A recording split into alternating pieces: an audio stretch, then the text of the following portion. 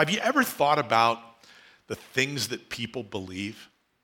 I don't know if that has ever been something that's crossed your mind. But as I was in preparation, I got to thinking and started walking down some of those pathways. I want to tell you something. There are some crazy things out there that people believe. And now I'm not going to speak to the 100% accuracy and truth of everything that I'm going to share with you. Although I will tell you, in my study and in my research, these are the things that I discovered and that people believe them to be true. Okay, that's all I'm going to say. You can do your own research on at your own pace, on your own time. But let me just give you a few of things that people believe. All right? First one. Did you know that there are still approximately 25%, 1 in 4 people still believe that the sun rotates around the earth and not the earth around the sun? I went, what? This is 2020, for goodness sakes. I think we've figured this whole solar system thing out by now. But there's still 25% that believe that. Listen to this. Did you know that some people believe that dogs in other countries bark in different languages?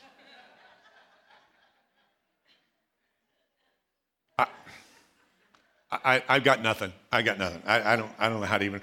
Old wives' tales. We've heard that phrase. Now I'm a little concerned about the old wives' tales. Are there young wives' tales? I mean, I don't know. But listen to some of these old wives' tales. You will know some of these. Sitting too close to the television will cause blindness. Here's one especially I'm connected to. Pull one gray hair out and 2 will grow in its place. Obviously, I have had a real issue with that over the years. Or here's another one. If you cross your eyes, they'll get stuck that way. All right, here's another one. I never heard this one. This is a new one. Carry an acorn around in your pocket and you'll live a long life. Here's the reasoning. An oak tree lives for hundreds of years. So you grab an acorn, put it in your pocket, you're going to live for a long time. So I'm going to try that one out, see if that one works. And then wait an hour to swim after you eat or you'll get cramps. Yeah, we've heard that one. By the way, none of those are true. But there are still people who believe them, and we posit them as being true. And then here you go. Have you ever heard of the flat earthers? There are people that still believe that the earth is flat. Now, I'm not whatever. If you do, I don't know what to tell you. I'm not sure what to say. Okay, some actually believe that if you remove the tags off of pillows and mattresses, the FBI will show up and take you to jail. They're called the mattress police, I think. I think that's something like that. One more. Some people are convinced that buying a product that a celebrity endorses means that product is good. No, it's not. Just because somebody says it is. Now, why do we talk about that? Because it's interesting to me what people believe. Michael Shermer, he is the founding and managing editor of Skeptic Magazine. Skeptic Magazine. And this is what he wrote. He said, listen to what he says. He says, I have been asked to list the strangest beliefs that I've come across in my quarter century as a professional skeptic. Naturally, the criteria of what constitutes quote-unquote weird is necessarily subjective. So, I've considered not just the error of the belief, but the wider impact the belief has on society. I don't know if you catch that phrase. The error of the belief. So what he's listing are things that have error connected to them that people believe, at least according to Michael Shermer. Now he's a professor at Claremont Graduate School. He's done a variety of things. The error of the belief. So in his list are things like ancient aliens, the Holocaust. People don't believe the Holocaust happened. Creationism. Don't believe it happened. 9/11, there's conspiracies around that. The end of the world, according to Scripture. And, ready for this? And God. So what he's saying is that there's an error in the belief that God exists. So I would just run this out. Say, I don't have to be a scientist. I don't have to be a scientist to figure this out. That he believes that a belief in God or anything connected to it, i.e. creation, the end of the world according to Scripture, heaven, hell, anything connected to God whatsoever, he would consider it to be in error. Things that people believe. Well, consider this. Belief shapes every thought. Belief shapes every thought, decision, and action. Therefore, what I believe is critically important. My belief, your belief, shapes every thought, decision, and action. So belief is important. So what we want to do this morning is we want to talk a little bit about the belief, how belief sustains us. How does believing the right thing sustain us in the world in which we live? And I would say that if that phrase is true, which I do believe that it is, that every thought, decision, and action are connected to our beliefs, then our series, The Core, Strengthening the Right Things, couldn't come at a better time. Because strengthening the right things is we need to strengthen what we believe. We need to strengthen what we believe. We need to understand it. So today we're going to talk about beliefs that sustain us. Well, I'm not going to take the time to read Colossians chapter number 1. It's kind of our theme scripture for this series. We talked about it last week, and I encourage you to go online to listen to the message from last week. It'll help you give a little bit broader context. But we talked about, or rather gave the why behind why strengthening the core, why we strengthen the right things is an important thing. Because if we do, it's going to fill us with the knowledge of the will of God.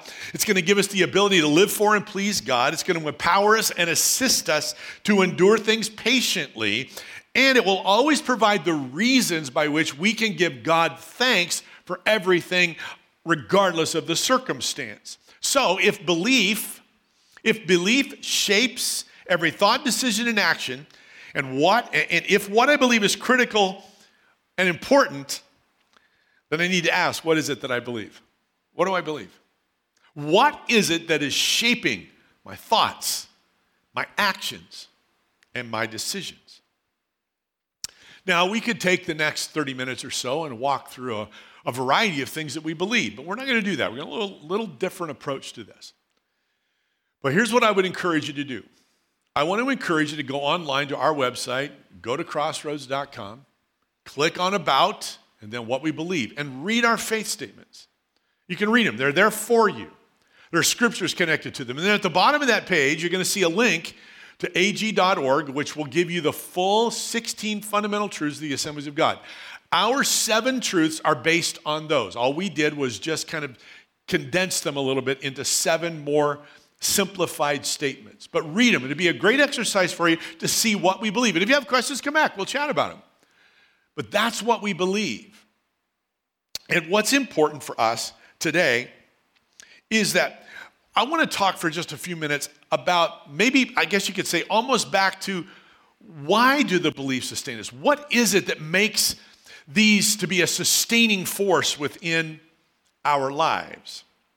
So we're going to take a few minutes and look at part of Paul's letter to the Corinthians in 1 Corinthians chapter 15. Now, before we read the passage, let me give you a little background. The church in Corinth they were kind of messed up. Well, they were more than messed up. They were really messed up. And they had sent Paul a letter and said, will you help us answer some questions? So they sent questions and Paul answered questions. He talked about how they were handling the Lord's Supper. He talked about spiritual gifts and love and unity within that church. So then he comes to chapter 15, and chapter 15 is really dedicated to the resurrection of Jesus. And the first 8 verses really set it in motion, and that's what we want to spend a few moments talking about, just the first 8 verses of 1 Corinthians 15. So take a look at it with me. Now, brothers and sisters, I want to remind you of the gospel I preached to you, which you received and on which you have taken your stand. By this gospel you are saved, if you hold firmly to the word I preached to you. Otherwise, you believed in vain. For what I received, I passed on to you as of first importance, that Christ died for our sins according to the Scriptures, that he was buried, that he was raised to life on the third day according to the Scriptures, and that he appeared to Cephas, and then to the 12. After that, he appeared to more than 500 of the brothers and sisters at the same time, most of whom are still living, though some have fallen asleep. Then he appeared to James, then to all the apostles, and last of all, he appeared to me also, as to one abnormally born. Father, thank you for your word this morning. Speak to us. Encourage us in Jesus' name. Amen.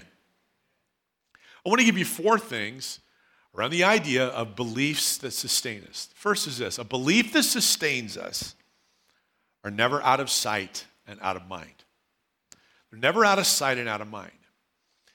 John Haywood was an English writer, 1546. This is where that phrase comes from. That phrase, out of sight, out of mind, is 450 years old. This is not anything new, but every one of us have experienced out of sight, out of mind. For example, you'll be in the garage and you'll be rummaging around in something. You're going to pop open this crate and you start looking, you go, oh, look at that. I haven't seen that in 30 years. Where's that been? Out of sight and out of mind. Or you go to the grocery store and buy some mustard. I'm out of mustard. Then you get to the pantry and you open up the pantry and you find 2 other jars of mustard that are sitting there because it's out of sight, out of mind in the dark of the pantry. We've all done it. Out of sight, out of mind. The tragedy is when it comes to our faith and what it is that has produced life within us, it can become out of sight and out of mind. We take for granted that which God has done in us. And I would be just as guilty as the next guy. Let me give you an example. Psalm 118 and verse number 24. It's a verse you may know. This is the day that the Lord has made, and I will rejoice and be glad in it. I wonder, don't answer this question. I wonder how many of us got up this morning and say, this is the day that the Lord has made. I'm going to rejoice and be glad in it. I'm going to be glad in my salvation and what God has done for me today. I don't answer that question. You see, I wonder sometimes if our salvation and what God has done in our life becomes out of sight, out of mind. And therefore, our belief begins to shrink and it is not sustained because we are not remembering that which God has done in us.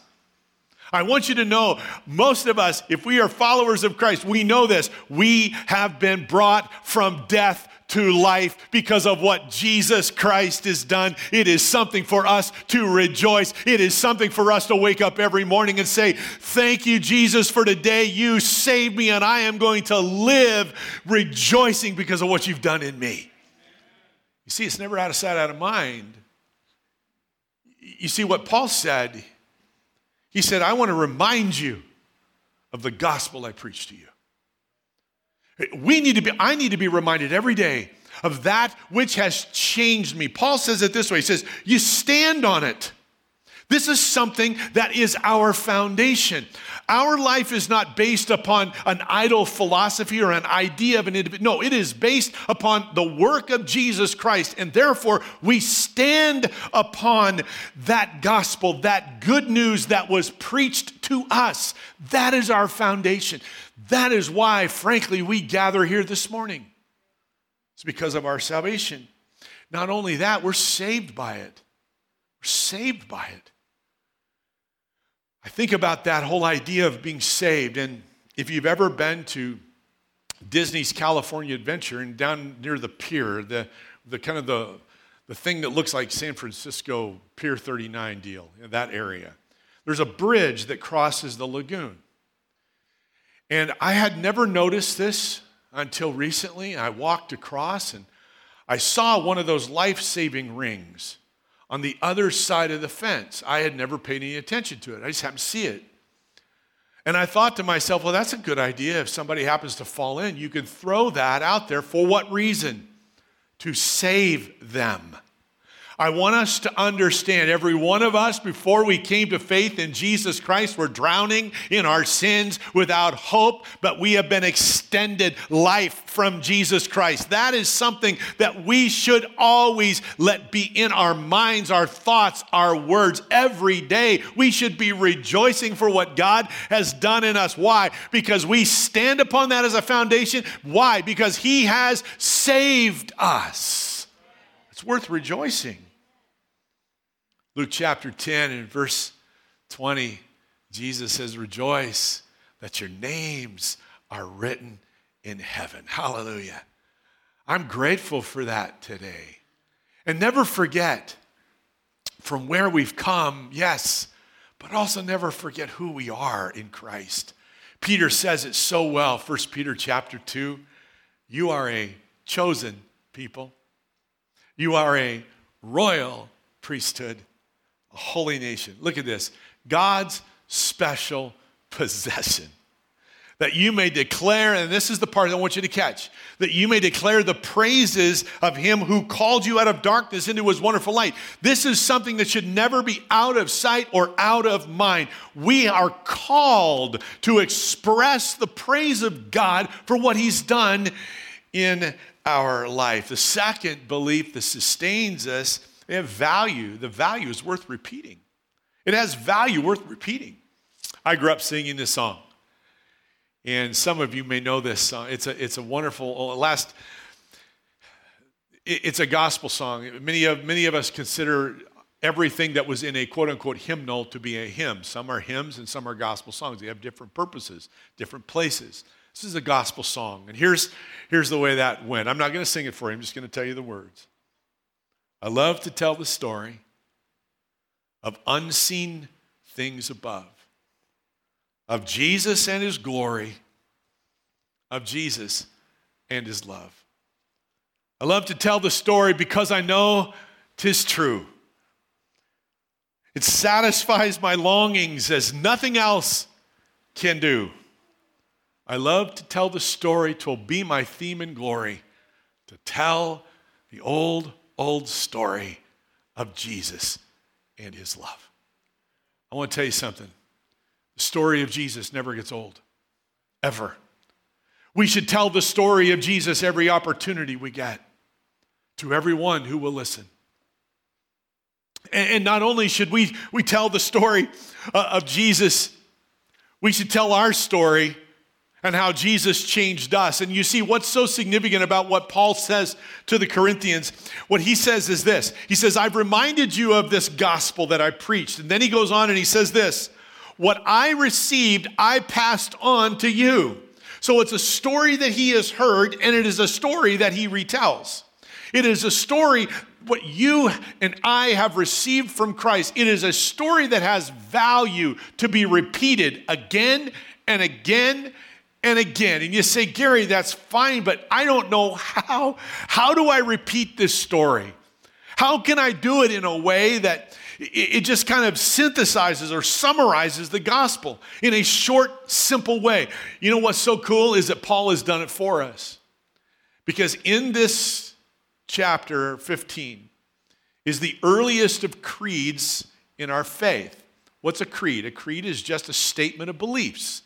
Things that we believe. If you have grown up in maybe a more formal setting or traditional setting, you would be familiar with the Apostles' Creed, maybe the Nicene Creed, or maybe the Westminster Catechism. These are ways to engage faith and understand what we believe. This is the earliest recorded creed in Scripture. And I'm going to summarize it for you. It's what Paul says. You ready? Here it is. Christ died for our sins and was buried. He rose from the dead and was seen. There is the summary of the good news that Paul received and preached. This is the summary of the good news that you and I have. So when we tell the story of Jesus, here it is. Jesus died and was buried. He rose from the dead and was seen. That's the gospel. That's the gospel on which you have taken your stand. That is the gospel that has saved you. That is the gospel that will sustain you. The belief in this will sustain us regardless of what may be swirling around us. And here's what's amazing is if you look back in the life of Paul, that's what he did. This is the story he told, Acts chapter 17, verse 2. As was Paul's custom, he went to the synagogue service, and for 3 Sabbaths in a row, he used the scriptures, look at this, to reason with the people. He explained the prophecies and proved that the Messiah must suffer and rise from the dead. He said, this Jesus I'm telling you about is the Messiah, verse 16 of the same chapter. While Paul was waiting for them in Athens, he spoke daily in the public square to all who happened to be there. He also had a debate with some Epicurean and Stoic philosophers when he told them about Jesus and the resurrection. Here it is one more time. Christ died for our sins and was buried. He rose from the dead and was seen. That is the gospel. That is the good news preached. That is the story worth telling and retelling and telling and retelling. And let me just add one more thing. Not only tell people the story of Jesus, tell them your story. Tell them what Jesus did in you. Tell them what Jesus has meant to you. Where you've come from and where you are because of Jesus. That is a story that has value to tell again and again and again. Third, beliefs that sustain us keeps the main things the main things. A belief that sustains us keeps the main things the main things. You say, what exactly do you mean? There are approximately, and this really is approximate, 300 or so denominations, groups that organize to worship. And this morning, all of those are represented around the country, about 300 or so. There's maybe a little more, a little less. Now, what's interesting is if you take the top 23 denominations that have the most people, 23, 6 of the top 23 have Baptist connected to their name. Now, what's interesting to me, this isn't a knock on anything. It's just, I just want you to understand something. 6 of them have Baptist connected to their name. That to me says there's a divide somewhere. Now, here's what I might suggest. Somewhere along the line, the smaller things took precedence over the bigger things. One more time. The smaller things took precedent over the bigger things. And now to be fair, Pentecostals, we have our fair share of Pentecostal fellowships. Let me tell you something. And we have been just as guilty as anyone as being more focused on the smaller things rather than the bigger things. But I want us to understand something. The bigger things are Christ died for our sins and was buried. He rose from the dead and was seen. That's the big thing. They are to keep our focus on the main things always. That's what will bring us together. That's what creates unity and harmony within the body of Christ. That which God is pleased with. There's a little-known German theologian, but I love his name because it just kind of rolls off your tongue. His name is Rupertus Maldenius. I just love saying Rupertus Maldenius. Rupertus Maldenius coined a phrase: in essentials, unity. In non-essentials, diversity. And in all things, charity.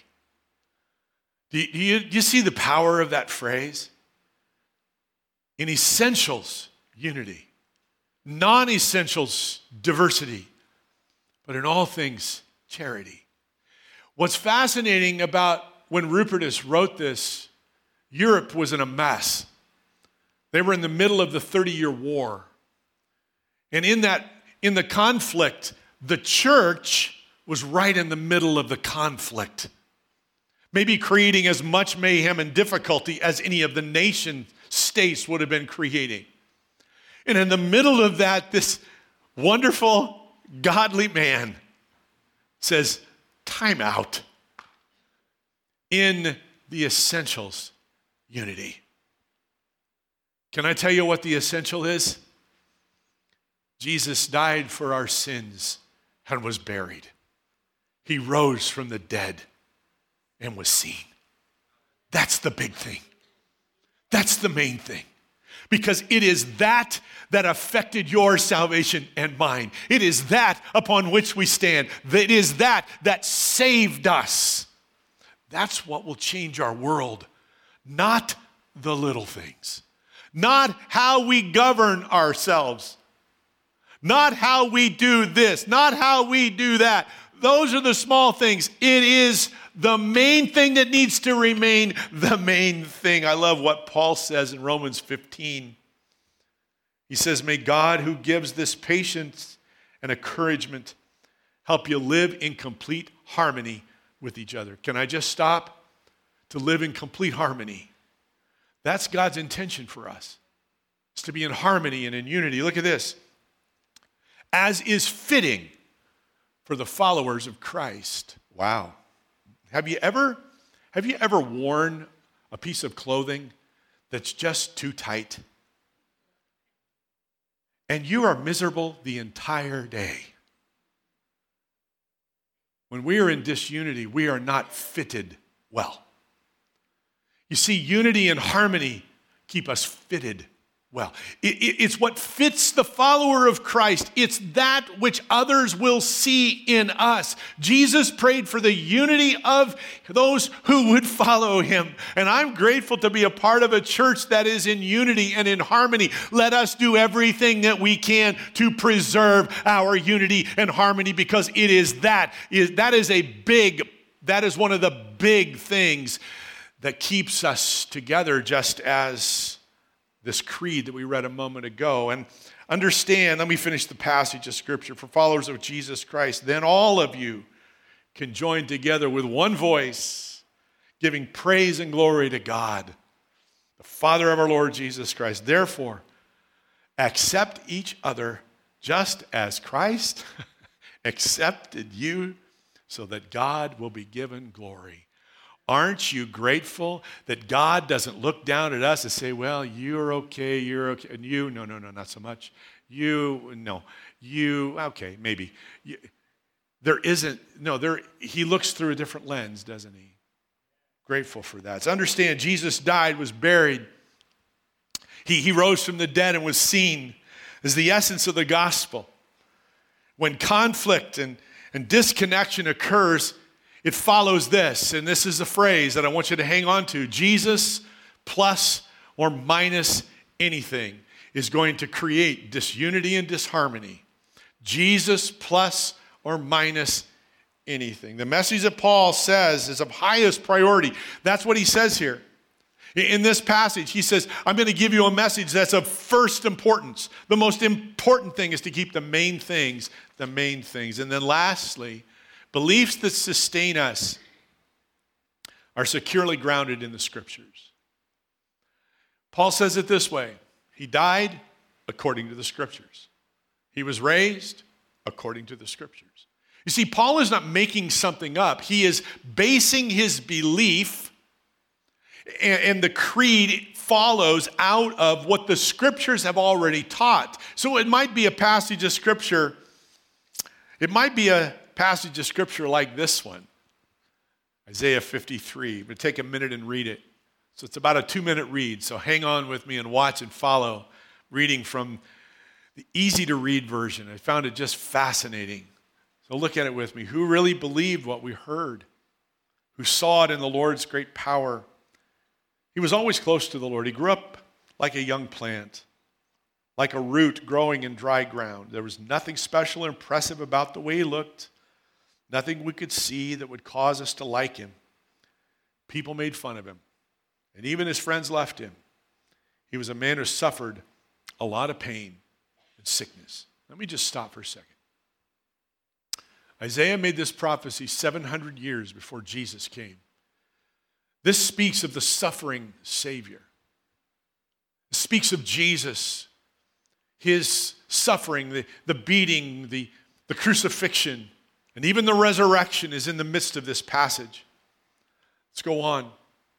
He was a man who suffered a lot of pain and sickness. We treated him like someone of no importance, like someone people will not even look at but turn away in disgust. Fact is, it was our suffering he took on himself. He bore our pain, but we thought that God was punishing him, that God was beating him for something he did, but he was being punished for what we did. Wow. He was crushed because of our guilt. He took the punishment we deserved, and that brought us peace. We were healed because of his pain. We'd all wondered, we were healed because of his pain. We had all wandered away like sheep. We had gone our own way, and yet the Lord put our guilt on him. He was treated badly, but he never protested. He said nothing, like a lamb being led to be killed. He was like a sheep that makes no sound as its wool is being cut off. He never opened his mouth to defend himself. He was taken away by force and judged unfairly. The people of his time did not even notice that he was killed, but he was put to death for the sins of his people. He had done no wrong to anyone. He had never even told a lie, but he was buried among the wicked. His tomb was with the rich. But the Lord was pleased with this humble servant who will see his descendants and enjoy a long life. He will succeed in doing what the Lord wanted. After his suffering, he will see the light, and he will be satisfied with what he experienced. The Lord says, my servant who always does what is right will make his people right with me. He will take away their sins. For this reason, I will treat him as one of my great people. I will give him the rewards of one who wins in battle, and he will share them with his powerful ones. I will do this because he gave his life for the people. He was considered a criminal, but the truth is he carried away the sins of many. Now he will stand before me and speak for those who have sinned. 700 years before Jesus ever came on the scene, this is what Paul would have looked back to and said, I'm going to proclaim to you something. I'm going to give you something according to the scriptures. So you see what a powerful scripture. Once again, Jesus died for our sins and was buried. He rose from the dead and was seen. A belief that sustains is one that is built upon the authority of God's word, not upon opinion, not upon what is popular, but built upon the authority of the now always consistent, unchanging word of God. Peter would say it this way, the grass withers and the flowers fade, but the word of the Lord remains forever. And listen to this, and that word is the good news that was preached to you. Hallelujah. Hallelujah. So how do we do this practically? Well, I think when I look at a belief that sustains, there are three things that immediately come to mind. First, we got to know, we have to know what we believe. We've got to know what we believe. So I'm just going to ask that question, do you know what you believe? And if you don't, find out. Find out. That's number two. That's study what you believe. Have some curiosity. Begin to study. And then lastly, practice what you believe. Now, let me give it to you, take it one more step more practically. How do we practice what we believe? First of all, you're practicing what you believe by being here this morning. You're allowing the presence of God through the preaching of his word, through the time of worship, through prayer, through the interaction that happens here. You are allowing the beliefs that we hold true and we proclaim to get into our hearts and become real to us. We must practice what we believe. And so I want to encourage you again, as Hebrews would say it so much better than I could. Some people have gotten out of the habit of meeting for worship, but we must not do that. That is so important. We should keep on encouraging each other, especially since you know the day of the Lord's coming is getting closer. The second way that we do this, the way that we practice this, that we know what we believe, we study what we believe, and we practice what we believe. The second part is this in life groups. We're signing up for life groups today. I cannot stress to you how important they are. And you say, well, Gary, why are they important? Because iron sharpens iron. The opportunity to have a conversation about something you don't know. That's why starting point is so important. You want to have a conversation about faith, get in starting point, because you have an opportunity to have a conversation about faith. But if it's not starting point, it's your local group. It's the group that has connection to you. Understand what happens. You're in that group and you ask the leader, I have a question. This is what's going on. He said, I don't know what to do with that. And another person pipes in and says, well, I don't know what to do with that either. That's the same question I have. And then your leader says, well, I don't know what to do with it either. You say, well, what does that mean? Then your leader will say this, let's find out together. Let's study what God's word has to say. Let's go deep. Let's figure this out until we come to a place of understanding. That iron sharpening iron will grow us, and it will become a belief that will sustain you. And then lastly, just so this thought, life is better connected. Don't ever forget that. Sign up today. Be a part of a life group. And then lastly, we serve. How do we practice it? As we serve. We serve. We give of ourselves.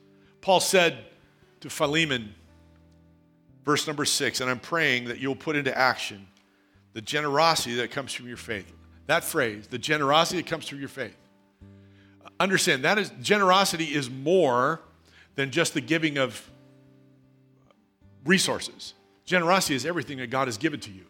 How are you generous with that which God has given you? Your abilities, your resources, yes, but your time and your talent. You give that. Be generous with that as you understand and experience all the good things we have in Christ. So one final time, Christ died for our sins and was buried. He rose from the dead and was seen. Let that be the foundation of your belief, and it will sustain you. And we'll be able to say, and I love what Paul says to Timothy. He says, I know whom. Look at that. I know whom I have believed. Here it is. I know whom I have believed. And look at this. And I'm convinced that he is able to guard what I have committed to him. Trusted to him against that day. Let me encourage you. Beliefs will sustain you. Know what you believe. Study what you believe. Practice what you believe. The beliefs that God puts in our hearts that we have unpacked this morning, it'll sustain us. Thank you, Jesus. We give you all the honor and praise in your name.